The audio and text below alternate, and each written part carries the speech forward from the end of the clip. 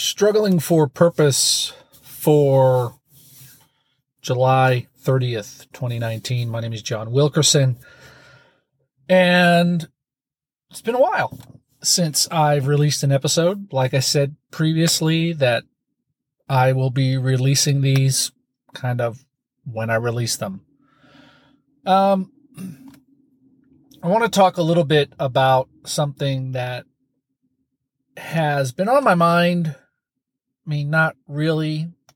It's come around, and I've heard it mentioned here and there among a number of people, and a lot of people are commenting about a lot of these remakes and this nostalgia for the 1980s.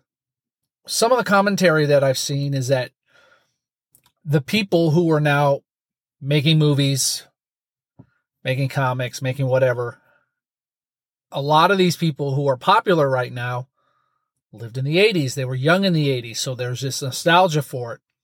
The people who have the most disposable income right now are people my age, people who lived through the 80s, late 70s, and the 80s, who grew up during that time. And so we're seeing this resurgence of properties, of movies, of TV shows that came from when we were young. Now, personally, I would rather see a kind of a continuation of those things and not really a reimagining or a revamping of it, but just a continuation of some of those stories. I think that's more interesting. These shot-for-shot, word-for-word remakes that we're seeing, especially coming out of Disney, to me just seem like a money grab. People in power at Disney, people in power at Marvel, people in power wherever you may think they are, they see opportunities to rekindle that nostalgia, to take advantage of it, and for people to want to be able to bring their children and say, look, I watched this as a child. Wasn't this cool? Now, if I show them a Transformers cartoon from the 80s or a G.I. Joe cartoon or a TV show from the 80s, they're not going to like it. TV shows are different these days. The way that they're focused, the way that they're paced. Obviously, the costuming is different. The settings are different. And also, for the most part, some of the messaging that comes out of those shows is a little bit different from the 80s. And so it has to be modernized, which sort of gives a reason for people to remake these shows. I want to think back to when the new Blade Runner movie came out. I was really excited to see that. The reason I was excited to see that was because we were going back to a world that many people loved, but we weren't telling the same story. We were telling a new story. Yes, there were some familiar characters. Yes, there were some familiar settings, but it was a new story in that setting. Unlike a lot of things that we're seeing right now, where it's the same story and they've changed a few of the beats in it in order to, freshen it up, liven it up, make it more palatable for today's children, or even, I would say, even probably millennials. So what does that mean to us? What does that mean to us as followers of Christ? What does that mean to us, those of us who are struggling to follow Jesus and struggling through life in general with a number of things? Well, here's what I think it means to us. We need to be careful to not get trapped in nostalgia, to not get trapped into thinking like we did when we were younger. Now, obviously, there are some mindsets and some traditions that are timeless, and they probably should be kept. But for the most part, a lot of these things are, I don't know, I guess they're not relevant anymore. They're not relevant for a reason. A lot of times you can look at music that way. You can look at the way books are written.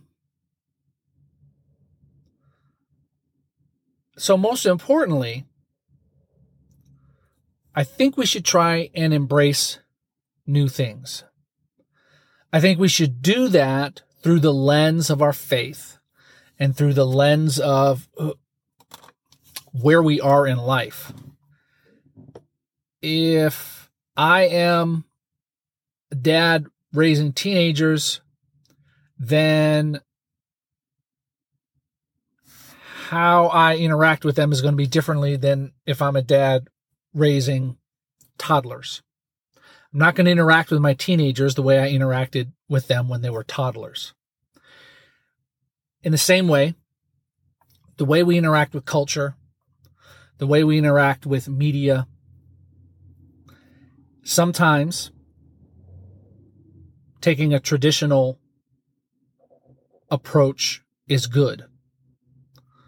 Other times, that traditional approach can be bad, and so we need to adjust that approach. We need to be adaptive.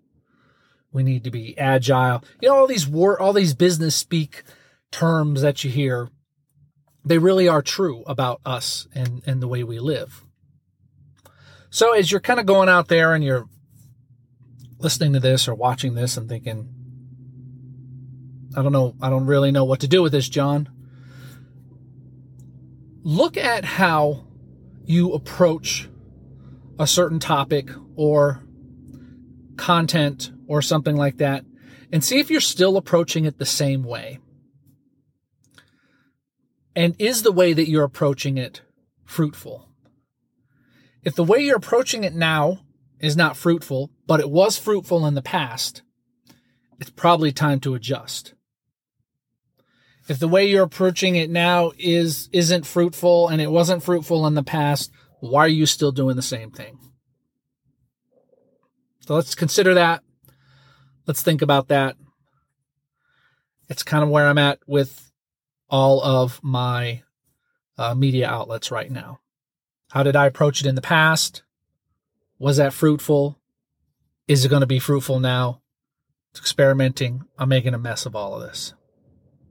So anyway, thanks for watching. I might do some commentary on some podcasts that I've listened to recently and just talk about why I think they're important, whether they're from Christian producers or not. And I think why you would like it. So, only call to action here is sign up for my newsletter, strugglingforpurpose.com/newsletter. If you want to subscribe to the podcast, subscribe to this channel, that's great. But the newsletter is something that I own, and it's a platform that I control. All right, it's getting hot and sweaty in this car. I'm going to stop this right now. Thanks for listening, and thanks for sticking me in your ears. Oh, and if you're watching the video, thanks for sticking me in your eyes.